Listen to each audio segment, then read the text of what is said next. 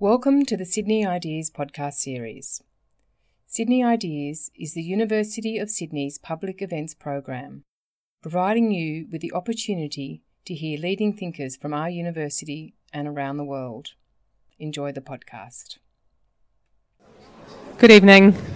Welcome to the University of Sydney and the Michael Hintze Lecture for 2018.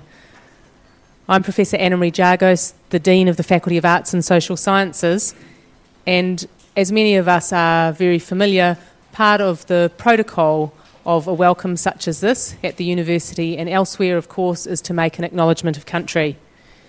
And as a Dean, I get to make a lot of acknowledgements of country. And so a personal challenge for me has been to think about how to make such acknowledgements seem authentic and real, as opposed to perhaps a kind of rhetorical hurdle that we leap over on the way to something more interesting. And part of my thinking around that has been to think about what does it mean to say in this context that we acknowledge something. And it strikes me that acknowledgement is not something I or anybody else does up the front in a kind of performative space, but actually something we do collectively as a group acknowledgement. And so on your behalf then, I would like to acknowledge and pay respect to the Gadigal people of the Eora Nation, the traditional owners of the land on which we meet. The quadrangle, where we literally are now, has been an ancient meeting place for the Gadigal people for thousands and thousands of years. It's on the Gadigal people's ancestral lands that were never sold nor ceded, that the University of Sydney is built. So welcome. Another sold-out event for the 12th annual Michael Hintze Lecture this evening. Quite appropriate, as the Michael Hintze Lecture is really a flagship event in the year for the Centre of International Studies, known to many of us affectionately as CIS. It's made possible via a valuable gift from Michael Hintze that at the same time established CIS as a research centre within the faculty. It might seem a dispiriting comment on our current political climate, but I'd note the multidisciplinary relevance of CIS at our present historical moment, given its brief to produce innovative research and education on the enduring and emerging security challenges facing Australia, but also the Asia-Pacific and the world. I'm going to hand over now to Professor James Dedurian, Director of CIS, international security expert and documentary maker, to introduce our speaker this evening, Professor Mary Kaldor. Thank you. Well, first, I want to thank Anna-Marie for the introduction and for her support of CIS. And thank you all for coming to this event, which is made possible through the gift of Sir Michael Hintze. Mary Kaldor is the Professor of Global Governance at the London School of Economics, where she also directs the Center for Conflict and Civil Society Research. She's a co-founder and the intellectual force of many important organizations, but two that I'm just going to mention was the nuclear disarmament movement, END, the European Nuclear Disarmament Movement in the 1980s, which was very important for finding a middle way between the bipolarities of the Cold War, and then the Helsinki Citizens Assembly Group in the 1990s, which was started at the end of the Cold War, and again was trying to find an alternative to a two-block system or simply one-block unipolarity. So she's combined this role of a scholar, an activist, and very much a political advisor to NGOs, to governments, and to social movements. And she's done it in a lot of different places. She's done it in the Caucasus, did it notably in the Balkans, and has recently also been working in Syria on the refugee issues. Now, Mary is the author of several very highly regarded books and articles about the defense industry, global civil society, and new, of course, and old wars. And most recently, before this book I'm going to show you, International Law and War. And this is the book that she's going to be talking about today, Global Security Cultures, which I had the privilege of reading the manuscript, is, I think, going to be a major contribution to this debate about how we're really entering into a new I don't want to use that expression, world order, but something Disorder. Disorder. It needs some new thinking, and we get a lot of it in this book. Now, I could go on in this traditional ritualistic of the awards and accomplishments of Mary Kaldor, but I want to do something different because she's not a traditional academic. And I'm going to do it by relating to what I think is unique about Mary is this rare combination of personal diplomacy, political analysis, and direct action. And I first met Mary when she came to the Strategic Studies seminar of Sir Michael Howard. I think she was the only woman probably to come to that seminar probably for the whole year, I bet, right? Yeah. That truly inspired me to start to participate in the disarmament movement. In fact, I was listed for one of my first speaking gigs as a member of the Oxford Mothers for Nuclear Disarmament. So I was part of that group. So. And it's largely because of Mary. But where I really got to know her was at a quite bizarre conference that took place in Jerusalem called Martial, like in war, Ecologies. And it was run by this remarkable reserve brigadier general turned academic. He ran the Strategic Studies Center at Tel Aviv University. And he looked kind of like who did he look like? Michel Foucault, really. He talked like Michel Foucault. He was a postmodernist general. He was a postmodernist general. He loved Deleuze. And he was destined to fail because he was arguing for a deterritorialization of Israeli politics. So he got cashied out. But not before he ran this incredible conference. And Mary was there with some unusual suspects, some usual suspects. Ed Ledvac was there. Rosenau, some feminist scholars, and it was quite unique, but it went on for too long, and I decided to play hooky, and I told Mary I was going to go see two friends. One was a political philosopher from the Hebrew University, Yaron Mizrahi, who wrote, I think, the best book about the Intifada called Rubber Bullets, the semiotics and the contradictions of the Israeli occupation. And the second was Sari Nusseibeh, who is also a philosopher, and he is the president of the leading Palestinian university in the West Bank, East Jerusalem, Al-Quds University. So I just told Mary this, and I said that they had not spoken to each other since the Intifada of 1987. Mary immediately took this on as a personal challenge. We're going to get them both in the same room to talk politics because there's something rare in Israel and in Palestine. They're moderates. Sari had been put in jail by both the IDF. He had been beaten up by PLO thugs. Yaron had suffered for his dissident politics. And so we undertook what I came to call taxi diplomacy. We first went to Sari's office. Then we went to Yaron's office that you must come together and you haven't spoken to each other in over a decade and talk about some solutions to this problem. And sure enough, that night we met over drinks at the American Colony Hotel. Now, that's the one place you could, at the time, gather if you're from opposite sides of Jerusalem divide. Now, that story right there was an accomplishment. That was largely Mary creatively thinking this through. Think. No, it was you. So, anyways, what made it special is when the second Intifada happened. After Sharon made his famous march up to the Temple Mount and the second Intifada started. And riots, Israeli Defense Forces occupied for the first time Al-Quds University. And the first place they went to was the only independent broadcast studio in the West Bank, and that was at Al-Quds University, and they trashed it. Now, because of this friendship taken up, Yaron immediately organized a worldwide campaign of Israeli scholars, of other political philosophers and academics, to insist that the IDF leave the Al-Quds University in the name of academic freedom. And some of us got together and we organized that the Ford Foundation would raise the money for the broadcast center. And this all came out of that taxi diplomacy that was spur of the moment. And it sort of is just a small snippet of what Mary has accomplished, I think, over a long career of this. And it's quite remarkable. And this is the kind of story that doesn't show up in the media. It doesn't show up in the textbooks that tells the story about international security, that in telling the story reproduces international security as a traditional state-on-state violence. So it's because of these reasons and others that I think it's a real privilege and a real honor to have Mary here today. So please join me in welcoming Professor Mary Kaldor.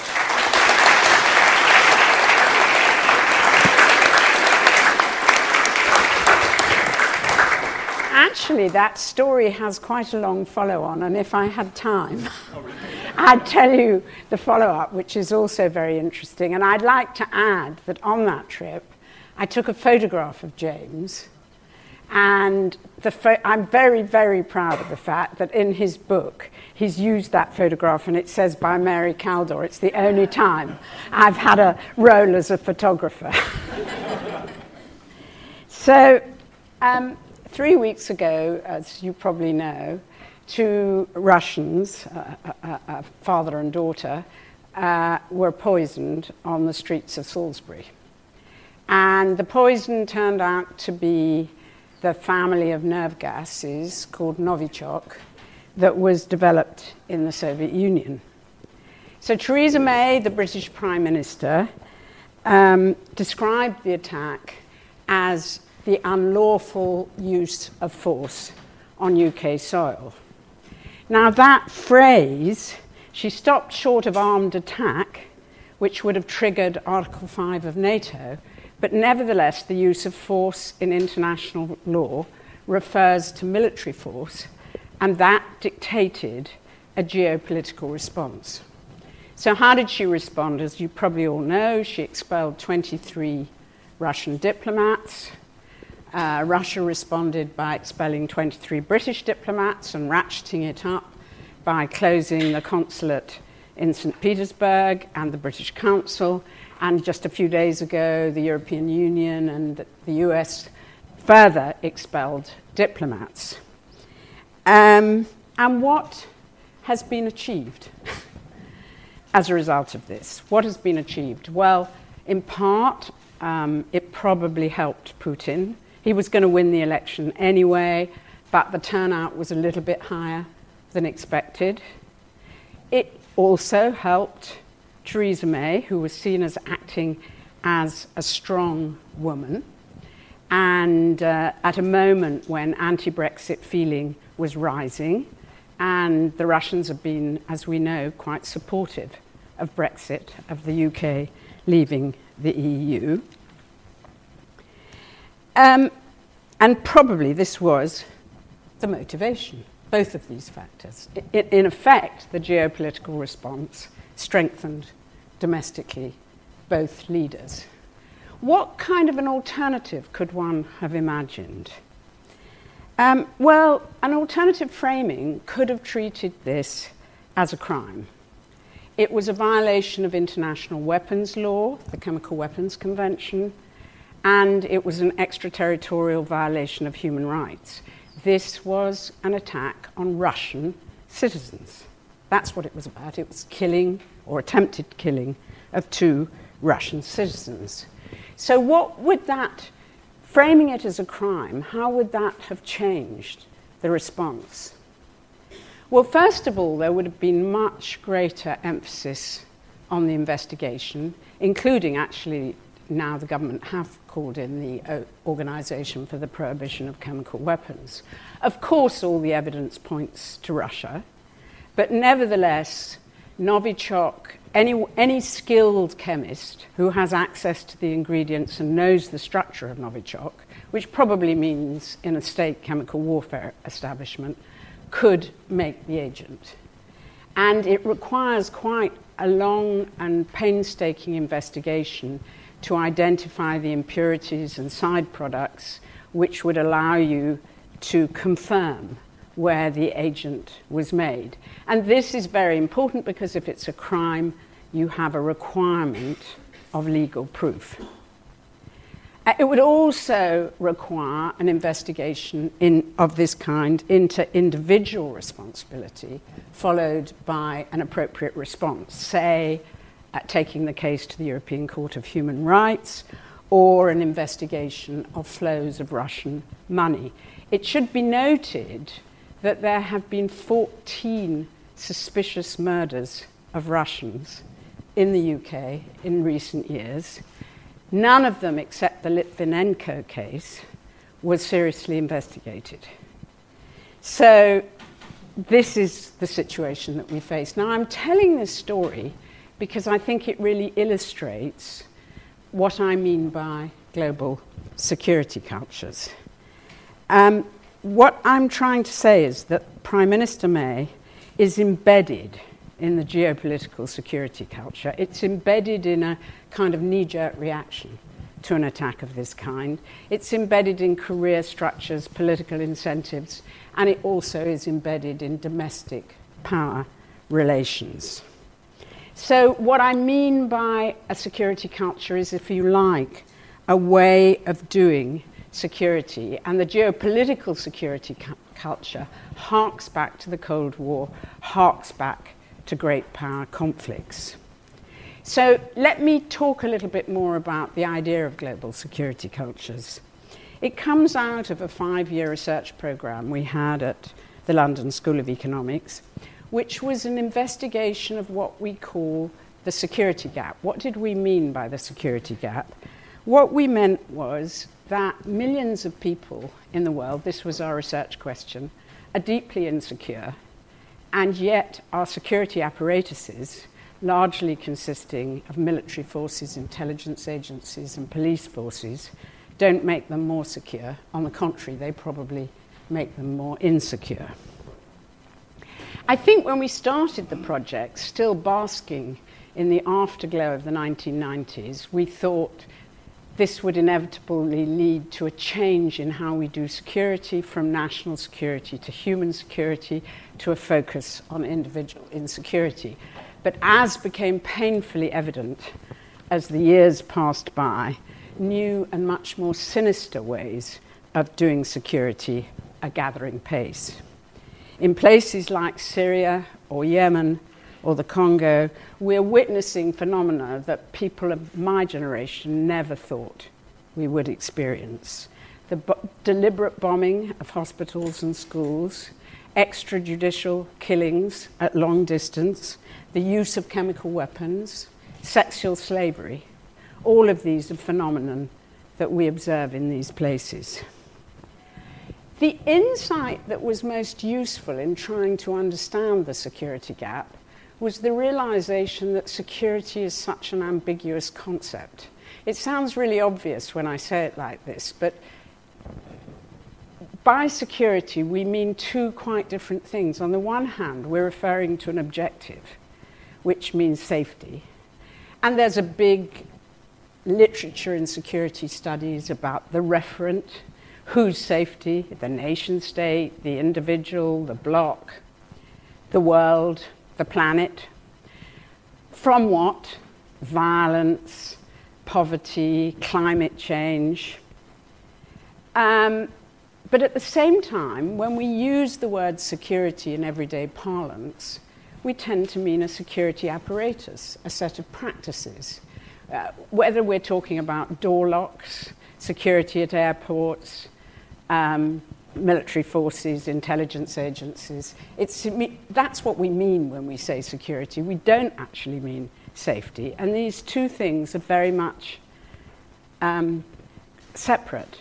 And indeed, there's a whole literature about security apparatus that hardly talks to the literature about security apparatus. Particularly important in this respect is the securitization literature, which suggests that by doing security, or by saying something is a security issue, you make it very important. It means that security is somehow deeply linked to power relations and to political power.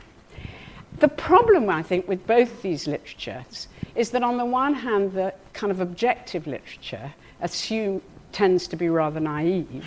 It tends to assume that if only you could tell people how to make people safe, governments would change their policies. On the other hand, the practices literature tends to be rather cynical, suggesting that governments are never going to make anybody secure, and leaving empty the question of what do you do in places like Syria and Yemen. So the idea of security cultures was somehow to bring together objectives and practices. What we realized was the way we defined the security gap was that we were talking about apples and pears. military forces are not designed to make people feel secure in places like Syria and Yemen. They're designed to meet an attack by a foreign power, or at least to be seen to meet an attack by a foreign power. They're supposed to be protecting us against a third world war, which is the worst form of insecurity anyone can possibly imagine. So there's a sort of complete mismatch in how you answer the question. So that's what led me to start thinking about security cultures. So what about the term culture? Why culture? Well, partly I was in the strategic studies literature. The idea of strategic culture has a long history. It began during World War II when the Americans started studying the cultures using anthropologists to study the cultures of the Germans and the Japanese. And then, very importantly, in the 1950s, these RAND corporations, strategic analysts, who developed all these incredible calculations, people like Thomas Schelling, could not understand why the Soviet Union did not respond to their acts in the way their rational calculations predicted. And they came up with the idea of strategic cultures as a way of answering that question, that there's a way of doing military stuff in Russia, in the Soviet Union, that's different from the Americans, and therefore they think in different ways. Well, I think this use of, when I use the word culture, I'm referring to what Raymond Williams, who brilliantly wrote about culture, meant the social meaning of cultures. There are other meanings of cultures, the documentary or the ideal. But I'm talking about the social. I'm talking about ways of doing things, narratives, acts, behavior that are kind of embedded in, if you like, a system. And my notion of security culture differs from strategic culture in three ways. First of all, I use the term security. Strategic culture referred to military culture. And I use the term security to refer to any way of either engaging in or addressing large-scale violence. But security doesn't a security apparatus doesn't necessarily have to be military. The second difference, and that's very important, is that it's no longer tied to national or ethnic cultures. The strategic culture people were all caught in this single geopolitical culture, but there were little differences, national differences, and strategic culture were about those little national differences. What I'm saying is that geopolitics is now one culture among several. And actually the boundaries are not spatial, but functional. So, for instance, the people who work in the Russian Ministry of Defense have much more in common with their counterparts in the Pentagon. They're part of the same culture than they do with, say, a UN official or a peacekeeping actor. So that's the second difference. It's transnational and social rather than national and ethnic. And the third difference is that global security cultures have to be reproduced. I'm a constructionist. I'm not sure how constructivist, if you like, the strategic culture people were, even though Colin Gray, who's the person most associated with it, claimed he was. But their writings tended to be rather essentialist. You know, the British will always have a maritime strategy because they're surrounded by seas, or I've even found Colin Gray saying Germans will always be Germans. So my point is that actually security cultures have to be reproduced. They're reproduced through money and budgets, through politics, through wars, and they evolve all the time. And it's by studying the way they evolve, and that's what I've tried to do in the book, is to give a kind of genealogy of different security cultures. We can identify where the sort of security pathways diverge, where contradictions, paradoxes, openings emerge, where we might start thinking about a different kind of security culture that might actually address problems of insecurity in places like Syria and Yemen. So, in this book, I define 4 security cultures. They're not exclusive. One could think of others, and they also overlap. But I think they're quite useful in terms of describing the current security landscape. And I think very key to all of them is this point, which one takes from the securitization literature, that a security culture is very much embedded in power relations. That a security culture, we tend to, legitimacy, our compliance with political authority really depends on the extent to which we believe they keep us safe. And so security cultures are so intertwined with the reproduction of political power. That's a very important point, but the kinds of political power that get reproduced are different in each case. So the first security culture is the geopolitics one, and that was the dominant security culture during the Cold War. That was every nation state, even if whatever it was, had sort of its military forces. Theo Farrell, sitting here, has written a lot about that. And I think it's important to recognize that geopolitics is still dominant in terms of narratives and budgets. The vast bulk of defense spending worldwide is still within a geopolitical framework. Geopolitics is associated with the nation state. In the Cold War, it was associated with blocs. And the objective, as I said earlier, is defense against another nation state, or at least to be seen to be ready to defend against another nation state. And each of these security cultures have their own forms of technological change, their own specific trajectories.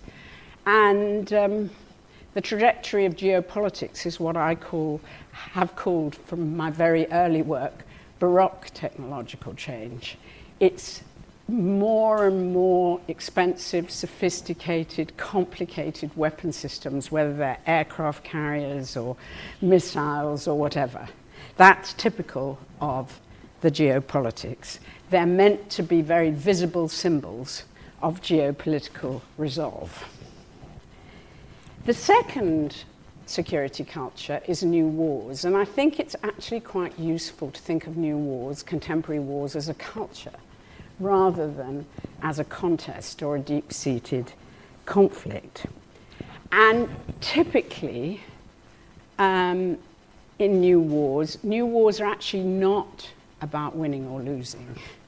They're about violence itself. The typical new wars is characterized by a multiplicity of armed groups who gain economically from violence, loot, pillage, smuggling of antiquities, drugs, and who gain politically because violence is a way of creating the kind of fear necessary to foster extremist and exclusive ideologies, whether they're ethnic, extreme nationalism, or religious jihadism.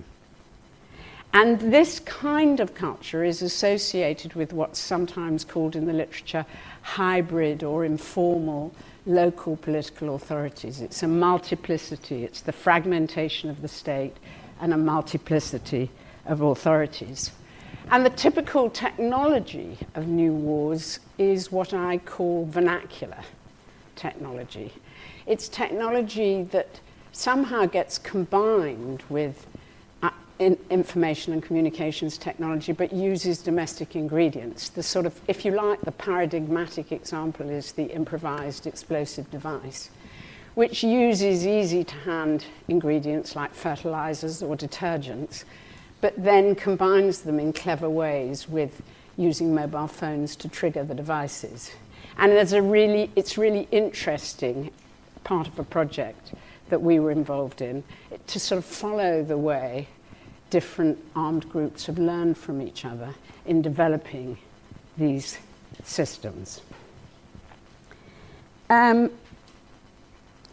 These wars evolved out of the civil wars of the 60s and 70s, which were typically left-right wars, wars against colonialism, wars against authoritarianism.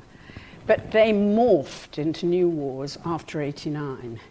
And just one point I want to make, because I'll come back to it at the end, is that I think one of the big changes, many that I could describe, but for time reasons I won't go into, that led to this shift, was the fact that in the 60s and 70s, young radical students and intellectuals all wanted to go to the mountains and join a radical insurgent group. After '89, they wanted to go on the streets and protest for democracy. And that's how nearly all these new wars begin. And there's a real confusion. Syria is a very good case. The vast majority of the people who protested on the streets in Syria thought the turn to violence would be a huge mistake, that they could never defeat Assad through violent means. And that was, if you like, the ideology of '89, that the only way you can change society is changing it politically, not by force. And the people who took up arms were often entrepreneurs, sometimes people from government or from regimes. William Reno, the African scholar, talks about warlord rebels, who were, if you like, military entrepreneurs who built on this and recruited poor young men, often unemployed after a period of neoliberalism, to their militias. And this is very important to understand, because I think these wars have to be, the new war culture has to be understood as, if you like, an attack on democracy and civility. It was a way of diverting democratic demands into ethnic or extreme religious demands and replacing civility with violence. The third security culture is the liberal peace. And by the liberal peace, I'm referring to the enormous growth in international multilateral peace operations that happened after '89, although the liberal peace has its origins much earlier. And it involves what Mark Duffield calls a strategic complex of peacekeepers, NGOs, humanitarian agencies, you name them. And very much is associated with international institutions, whether it's the United Nations, the European Union, OSCE, there are many, the African Union, there are many different international institutions with which these operations are associated. And it involves, if you like, four components: humanitarianism, peacemaking around agreements, peacekeeping, and peace building. And the basic point I want to make about it now, but I will come back to the liberal peace at the end, is that the big problem with the liberal peace is indeed its history, a history given to us actually by Professor Michael Howard. Its history as imagining a peace in a geopolitical context, imagining a peace between two states. And so what it does is it assumes that new wars are the same as wars between states. And that actually subverts, which I will explain later, every aspect of the functioning of the liberal peace. It means the liberal peace always has huge problems in actually implementing peace in the way, a sustainable peace. And I'll come back to those contradictions, because I do think it's out of those contradictions that one could develop some alternative. And then finally, the last security culture I want to talk about is the war on terror. And unlike geopolitics, even though it's evolved out of geopolitics, the war on terror, the reason I regard it as a distinct security culture is that it's the war of the manhunt. It's a war against individuals, against terrorists. Since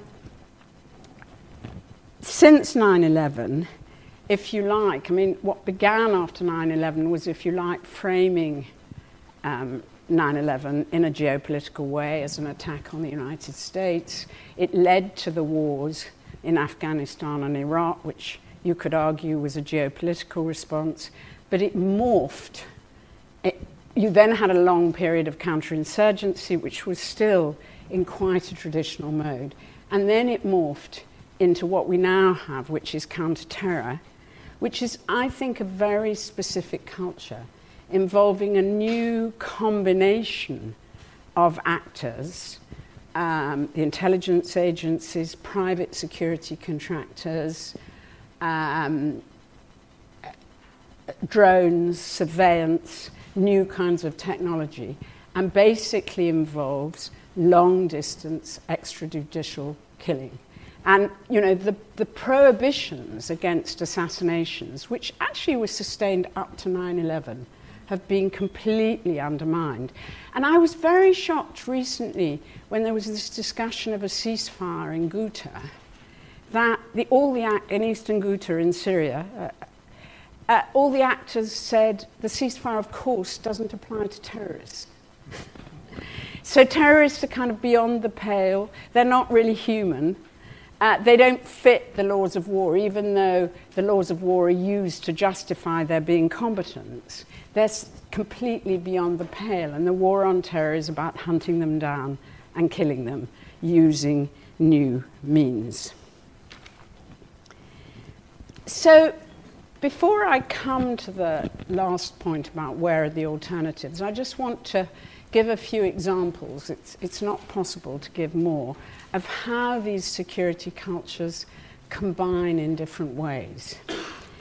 And I'll just give you a few examples. So the first way in which they combine is the combination of the liberal peace and the new wars culture, of which Bosnia is the classic example.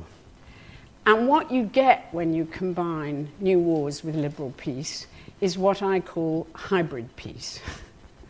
So what Bosnia did was it reached a peace agreement, but that peace agreement was based on a very traditional assumption about war, in which the key actors were the armed groups.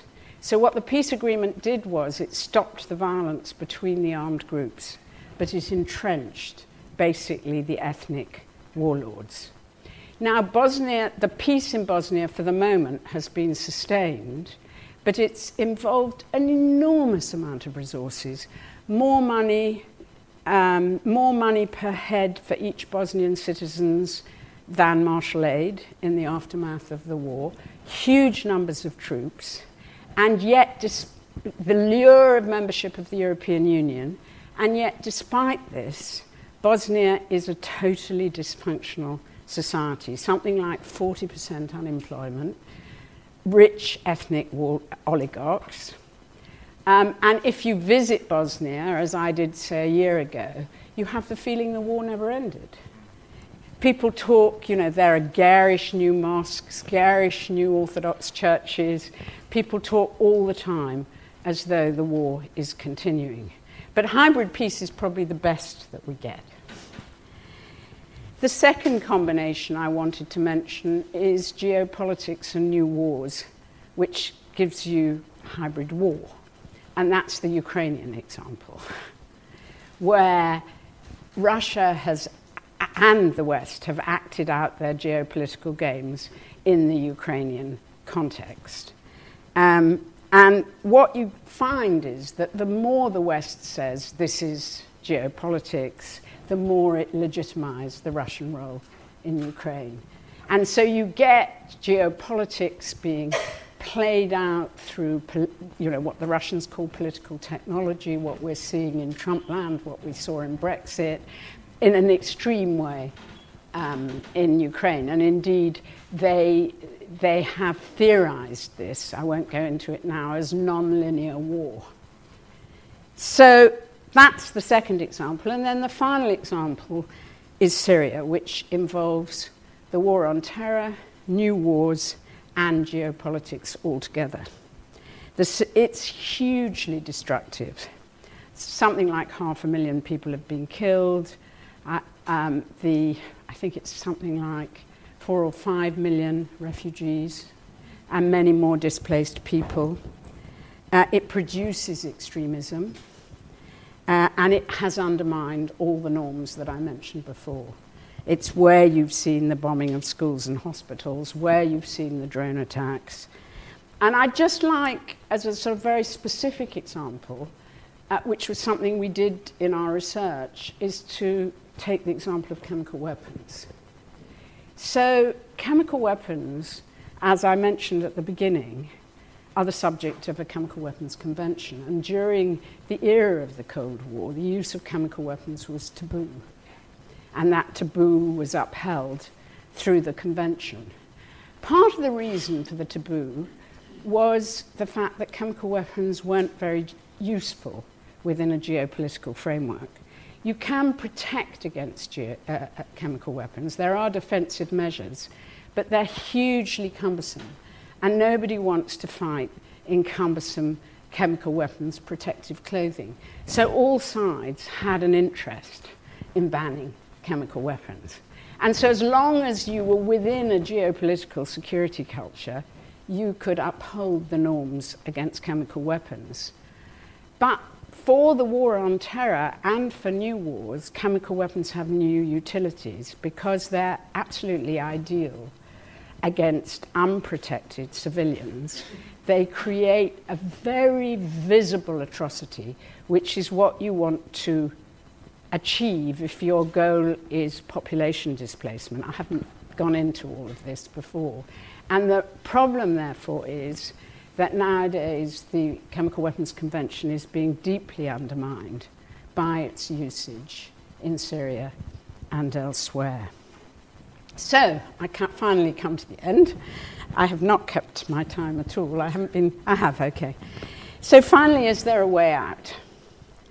And what I think we learn by going through all of this is that in terms of individual insecurity, none of the methods work in terms of helping insecure people.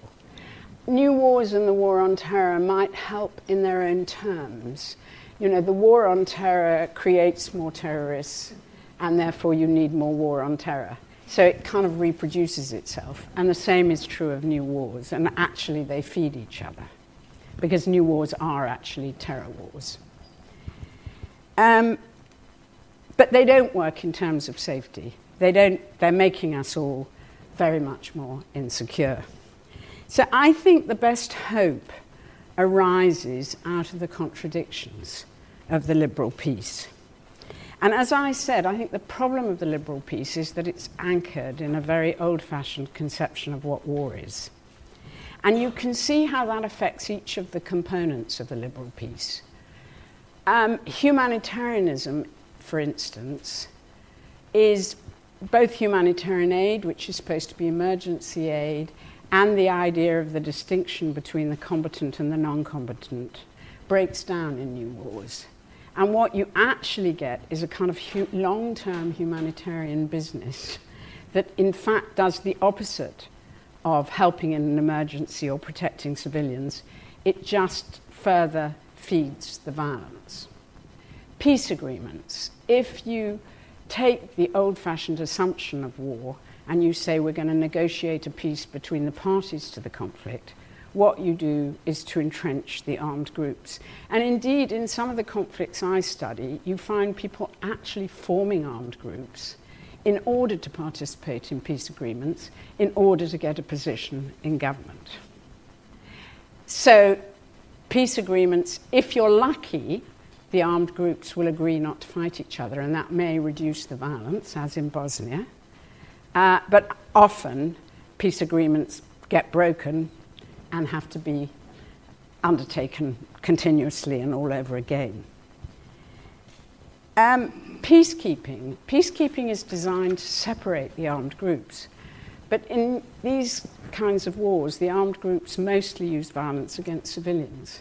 So it doesn't actually stop violence against civilians, except insofar as violence between the groups kind of legitimizes the violence against civilians.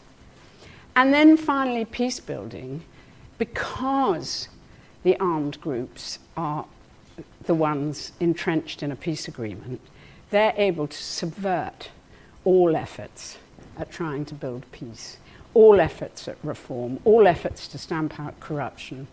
And the result is the kind of corrupt, problematic, patrimonial systems you see in places like Congo or Bosnia. So what is the alternative? And my argument goes back to this point that the New Wars culture is fundamentally an attack on civility. The answer is that international institutions, rather than treating the armed groups as partners, need to partner with elements of civility. I think what's important to notice is that these new war cultures are very fragmented and decentralized. And in all of these situations, you find areas that have kept out of the war. In all of these, just to take Syria, for example, in the last year alone, there were 44 local ceasefires. Now, some of these were surrenders, but some of them were simply local citizens absolutely fed up with the war. Very often in Syria, this is quite interesting, people are desperate for public services, for electricity, water, and the armed groups can't provide it, so they have to rely on local citizens, and those local citizens say, well, we need you to stop fighting. And this is a very typical pattern that happens, but that's very insecure and very fragile. A wonderful case, actually, is the case of Hama, where there's a family with 9 brothers, 8 of whom are businessmen, 1 of whom is a sheikh who joined the opposition.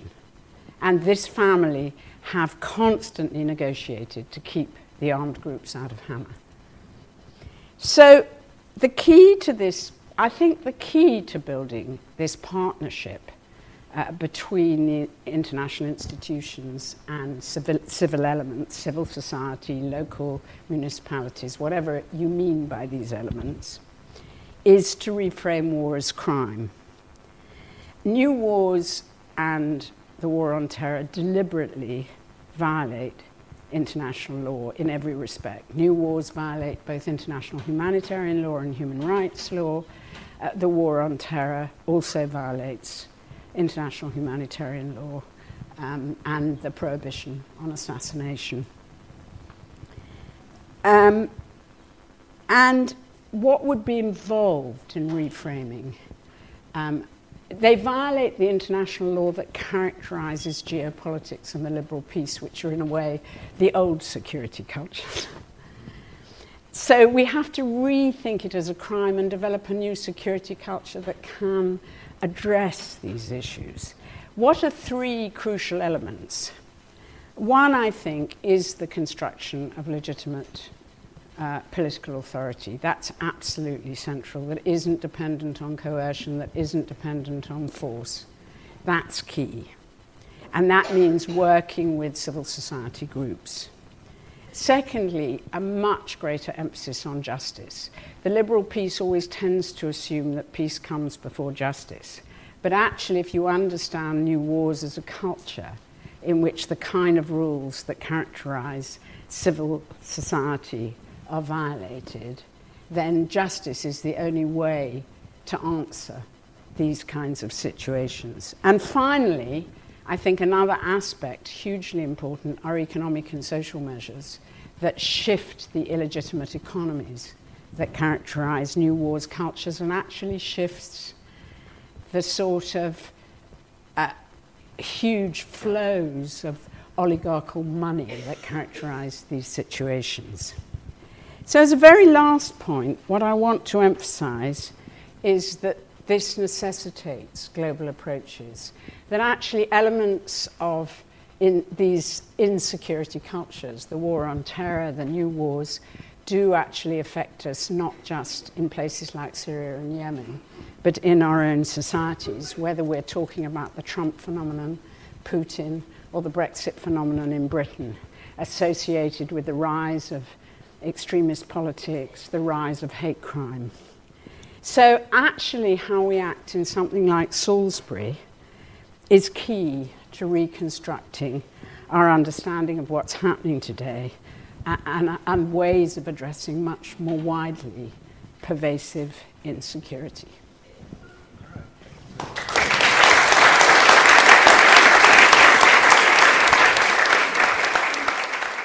Thank you very much. We're going to open it up, but I just wanted to prime the pump by asking Mary to say a word or two about culture, because we all know that culture's been weaponized in various wars, and it also has been utilized by international relations theorists like Sam Huntington to justify that there's an essentialist difference between cultures. So how do you implement your more sort of, call it what you will, hybrid culture or pluralist culture, as opposed to the culture that, a soldier going off to war in Afghanistan or Iraq would carry in their cargo pocket as, this is what the culture of Iraq is, or this is what the culture of Afghanistan is. How do you build a civil society culture as opposed to these essentialist cultures? The way I use culture, and I spent a lot of time trying to think what term would be the right term. I was very much influenced by the science and technology studies literature that talks about a socio-technical, techno-economic paradigm. I wondered, should I call it a security paradigm? Because I was also very, the context for this is that I do think we're moving from, if you like, I think the transition period that we live in is a transition between an American-dominated model of development, which was based on the intensive use of oil, the car, and all of these things, to a new model of development that is very much associated with information and communications technologies. And economists do a lot of thinking about the new economy. And my starting point was thinking about the new security. How is security going to shift as a result of the shift in the model of development? And eventually I came up with cultures, with lots of discussions, including from my colleague Sabine, who's somewhere there, as a social rather than as an ethnic conception of culture. I mean, strategic culture was very much an ethnic conception of culture. This is a social conception of culture. And I think very useful is the article I mentioned by Raymond Williams. Raymond Williams has sort of three definitions of culture. One is culture as something to be aimed at, as a sort of notion of human perfection, to be a cultured person. A second is the documentary, music, literature, and we talk about culture as going to see La Bohème or whatever. And the third is social, which is ways to usually think of social ways of doing things in ethnic terms, but of course Raymond Williams was interested in popular culture. And so that's what I'm trying to say. It's we could have called it a mode of security, but I wanted something that would embrace more the way in which we get habituated to certain ways of thinking about the world, to certain ways of doing things. That's what I'm trying to get at by culture. So we need to become anthropologists. Yeah, but I think people like you and me always have been in a way. We've always been interested in sort of digging and talking to, trying to find out. Right. Getting our hands dirty, as they say. We're going to go around and take some questions from folks. I saw a hand pop up over here, but now it's going down again. Okay. Sir, yeah. Yes. This is for recording purposes. So. Okay. Yes. So in terms of security cultures, what happens when we misread security cultures? For example, seeking attention. The Salisbury example was seeking attention. You could argue that the Syria war is seeking attention. And you could argue what's happening in North Korea is seeking attention. In fact, we might even be misreading that, thinking it's about us, and every launch is about its interaction with China and how China values North Korea. Are we sort of in danger of actually causing wars by misreading the culture of attention? Well, that's a very interesting question. What I do think is the case, and I think this is the weird thing about geopolitics. I mean, geopolitics is supposed to be about fighting wars, but actually it's much more about communication. You know, you always get this discussion about soft power versus hard power, and geopolitics is supposed to be hard power. But actually those aircraft carriers and sophisticated aircraft aren't really intended to be used, they're for show. And the question is, how do we interpret that show? And I do think that there is a big danger, just of the kind you say, because the more you emphasize the geopolitical approach, the more you play into the hands of others. And that's what we're seeing over Salisbury.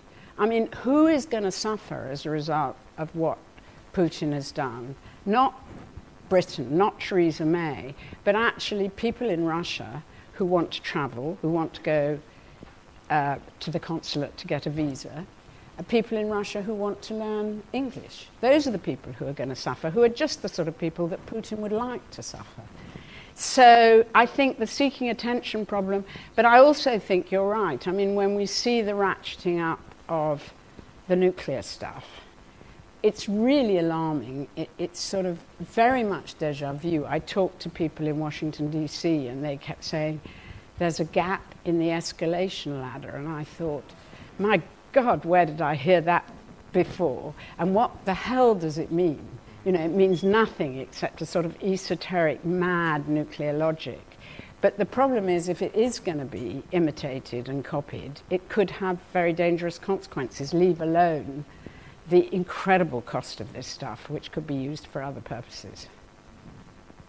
Mary, it's lovely to see you again. I work now for James and his team in CISS, or as an adjunct. 19 years ago, you came to speak to a group of us when we were at Cambridge doing the MPhil. And there were halcyon days before everything that we're seeing now took place. One of the arguments I have, we're now in intergenerational war. We're handing over to our sons, and you have a son, I know, and we're handing over to them the mess that we've almost left behind. So my question is twofold. Do you have any regrets? And secondly, what would you be doing differently and saying differently now to those men and women you were lecturing 18, 19 years ago? I think the big regret of many of my generation was that we thought the battle about social justice was won. And so we focused on issues like human rights, minority rights, sexual rights, all of these issues. And that was, I think, particularly important when it came to 1989. When I look back at why 89 was so easy, I realize it was because the Russian nomenclature, or the East European nomenclature, suddenly saw an opportunity to exchange their political positions for unimaginable wealth. And they leapt on the kind of neoliberal philosophy, and they created huge riches, and that's left us with a terrible mess. And I think the fact that we allowed these neoliberal ideas, we never really challenged them, these market ideas, because we thought we'd won those battles. I think that's the big regret I had. I mean, I do remember in Eastern Europe in the early 90s having discussions with people about it, and they kept trying to explain that, you know, we don't like nationalization because it increases the power of the state, all of which I agree with, you know, and somehow, but they somehow wanted, they somehow didn't realize they had to abandon everything. I mean, one would say, but you have this brilliant public transport system, do you really want to give it up? So I think that's the issue that I feel most regretful. I think none of us realized how dangerous was the trend. And actually, now this is getting even more reminiscent. I mean, certainly my father, who was a Keynesian economist, recognized it very strongly and, you know, argued that when he started to work in the 1920s, it had been a similar situation. And now I feel, when I talk to the young who are engaged in social justice struggles, is they don't realize the dangers of war. So, every generation has a different preoccupation. They don't realize how dangerous many of them, these sort of identity-based politics are. So I think that's equally problematic, and I think that's something, really a problem, that each generation emphasizes its own issues and sometimes forgets the issues of the past. But can I push you a little bit, because I do remember this sort of, call it what you will, utopian or optimistic hopes, beliefs of post-1989, where you were investing a lot in civil society groups, global civil society groups, through the Helsinki Citizens Assembly. But did you foresee the rush to NATO, this sort of fortification of those security cultures, the geopolitical?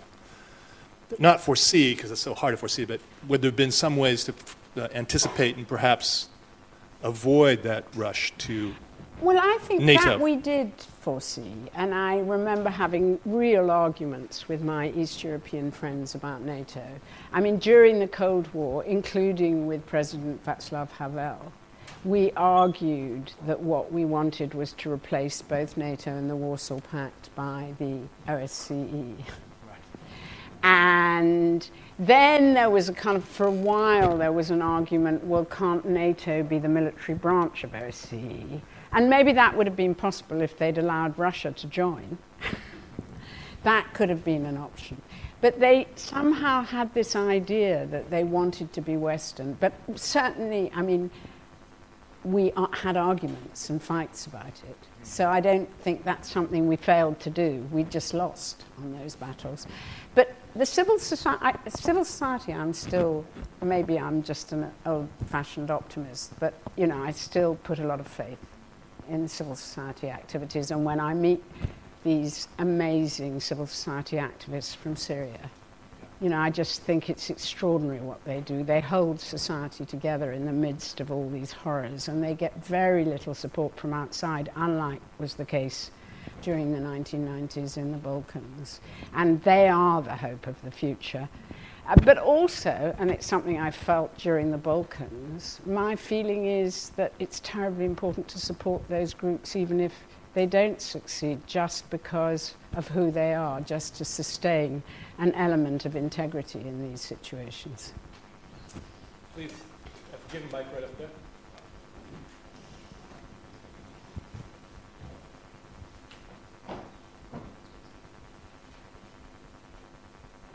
Hi.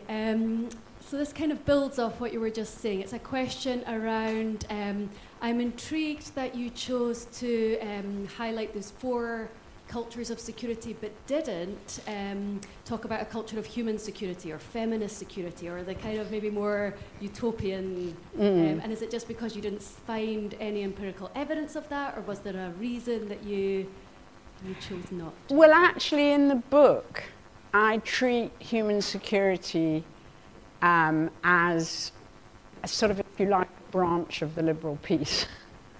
And the final chapter about moving out of the liberal peace towards human security. And not only that, but I also talk about how the human is not just bare life, as Agamben would put it.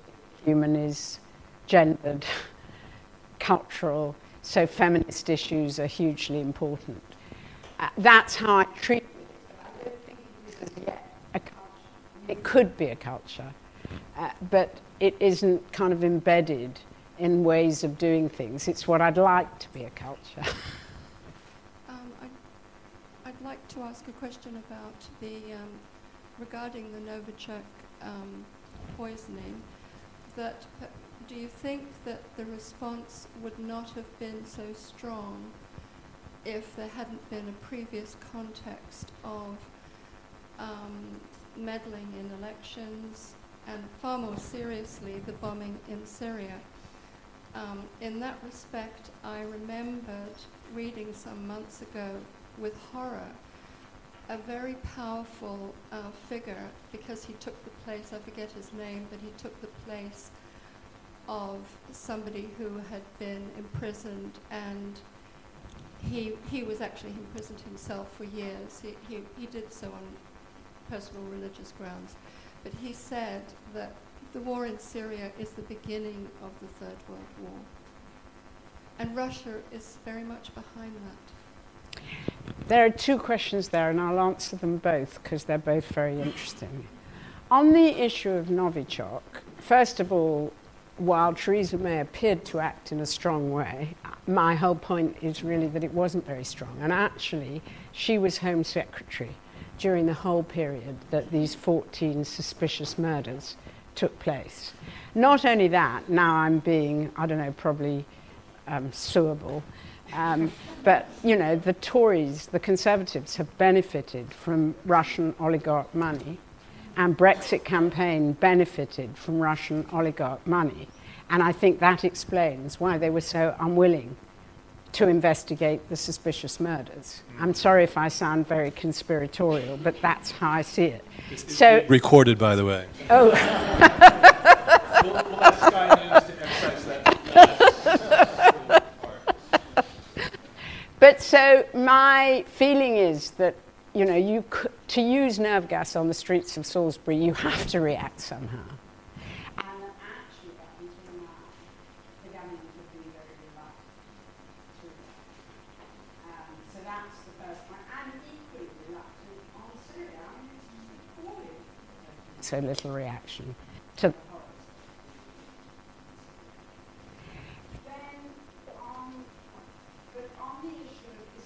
Or three. In a way, that's how I kind of start the book, which is that we live in a time of great foreboding. People often compare the present to the 1930s. We think something horrible is going to happen, and we imagine something horrible will be World War III. My feeling is that it won't be World War III, but actually that something horrible is already happening. And it's sort of, if you like, a new war, what I call a new war on a global scale.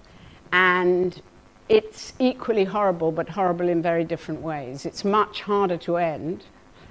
Maybe the scale of killing is not quite so big, but the suffering is very great. And, you know, I don't think people realize how much these wars have infected our own societies, whether it's through terrorism, whether it's through money. I mean, you probably know that the London property market the prices are so incredibly high because it's the best method of money laundering.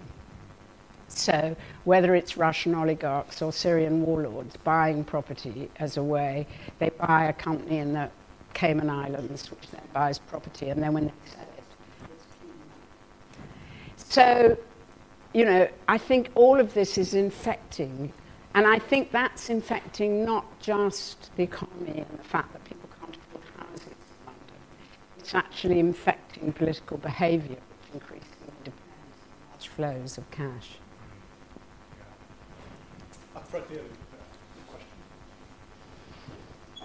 Last year's Michael Hintze lecturer.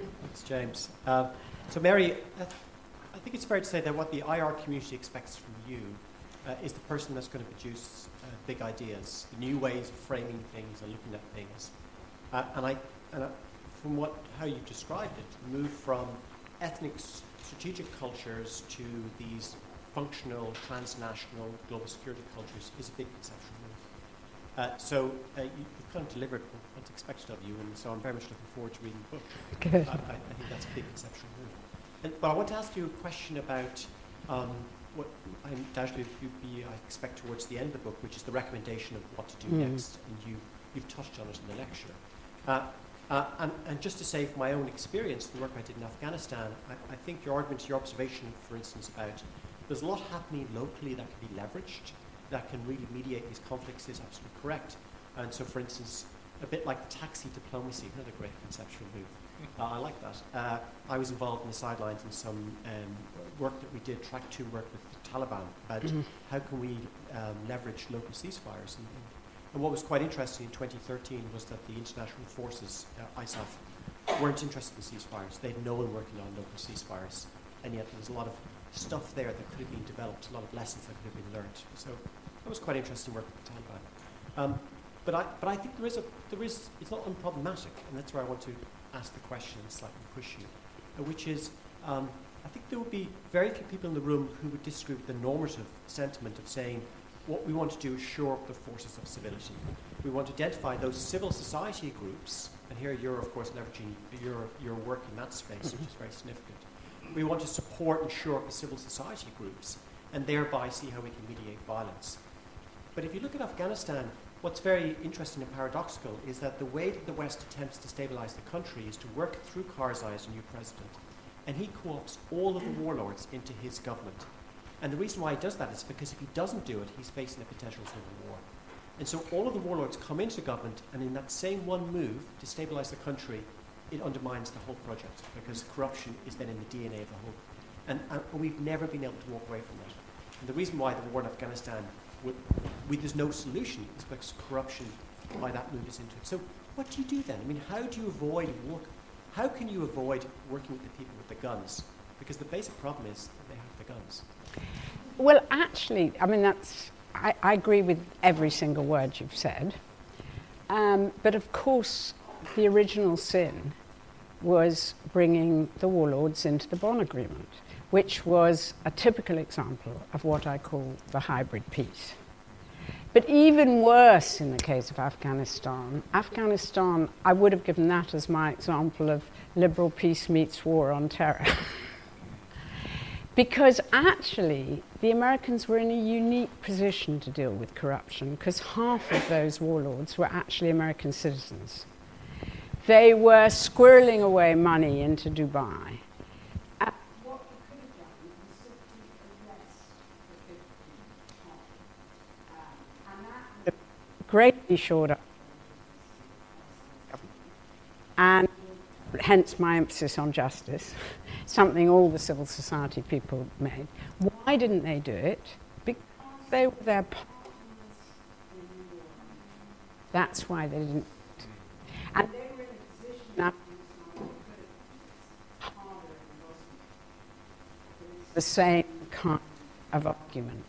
So my feeling is when I talk about allying with civility, I'm really talking about almost taking a political stance that affects all levels. It affects the national level as well as the local level, and as well because lots of national level. The problem of the war on terror in Afghanistan. But yes, and I would add, Theo, that I'm also indebted to you for your argument about, was it the isomorphic security culture? The very important influence on this book. Sounds sexy. I want to hear more about this. But we have time for 2 more questions. Up there, Laura, for the mic up. We have our most athletic postgrads here. They're really good at scampering. Thank you very much. Thank you for a wonderful talk, Mary. I really enjoyed it. I've been scribbling frantic notes.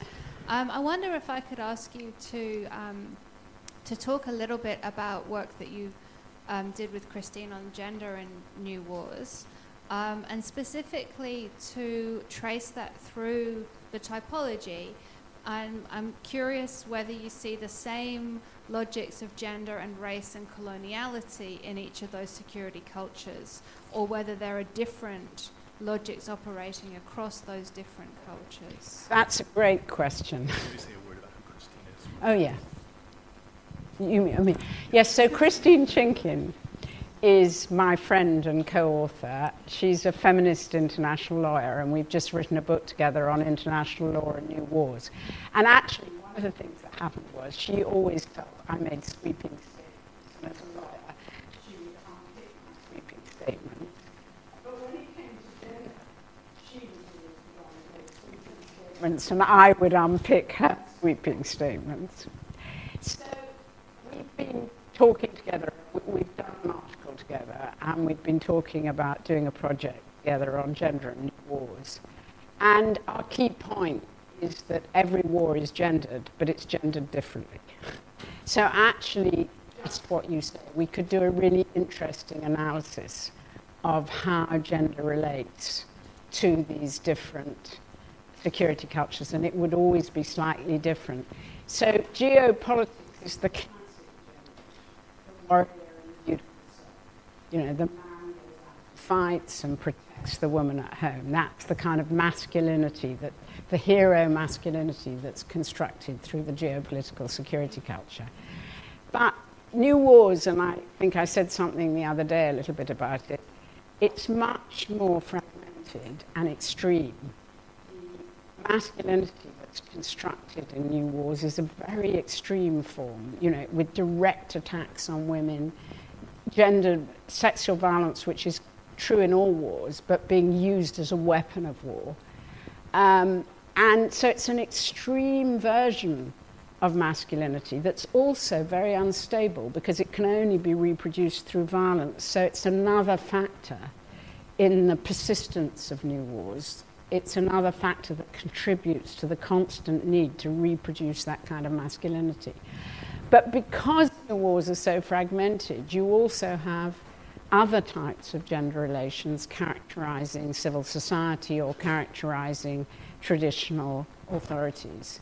So sort of trying to unpack these different types of gender relations. I mean, we plan to do it about new wars, but it would be a really nice project, and I probably should have done more of it in this book, in thinking about it in relation to these different security cultures.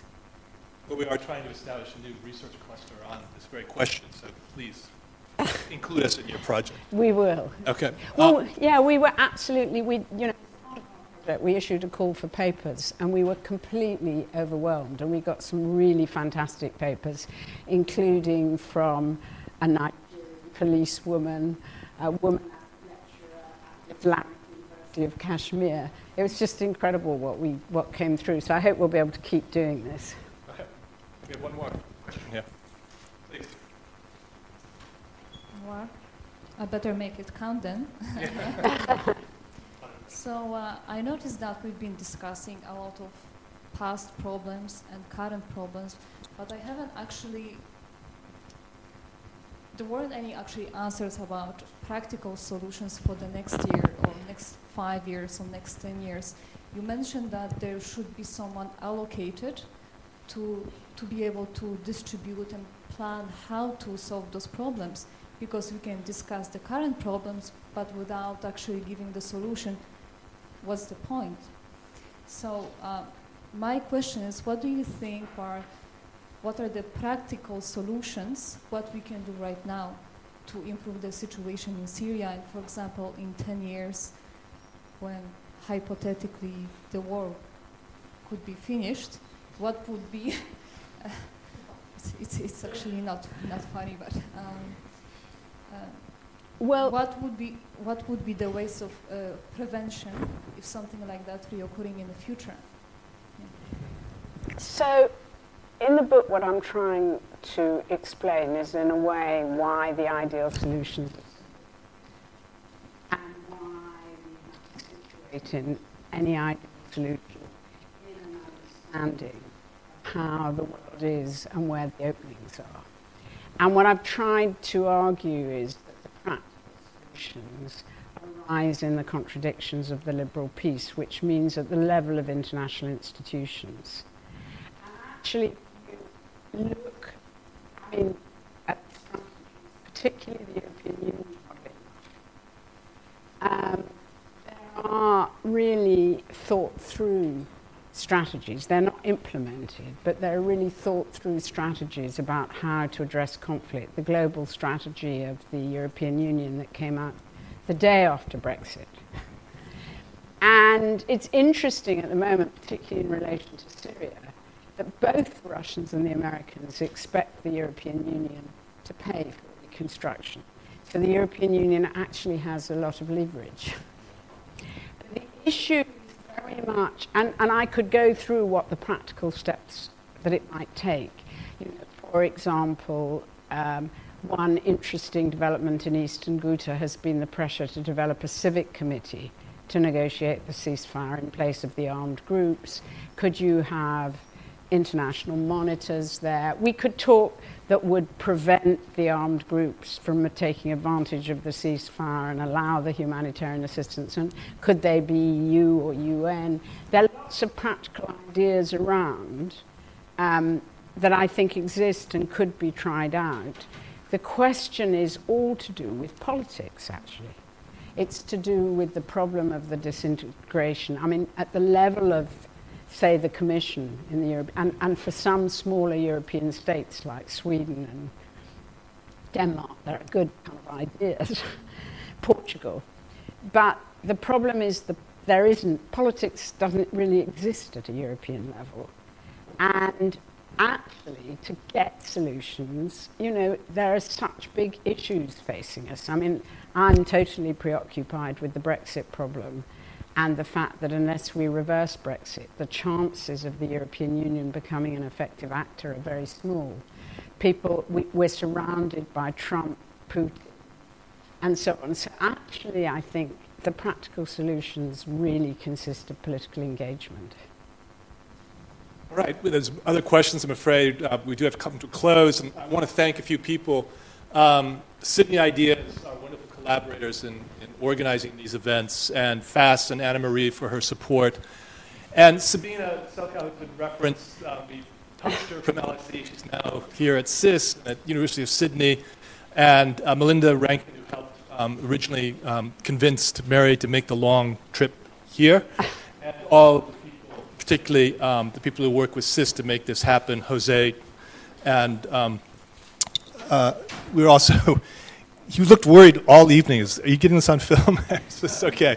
It's very good you have this on film because people can come back and watch this. And Claire Hodgson, who's not in the room, but who helped organize this whole event. And of course, all the others.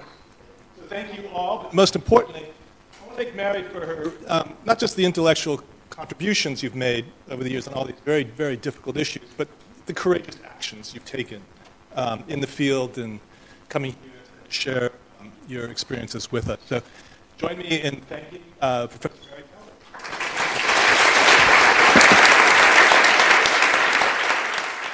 Thanks for listening to the Sydney Ideas podcast series. For more information about our upcoming events or to listen to more podcasts, head to sydney.edu.au/Sydney_ideas.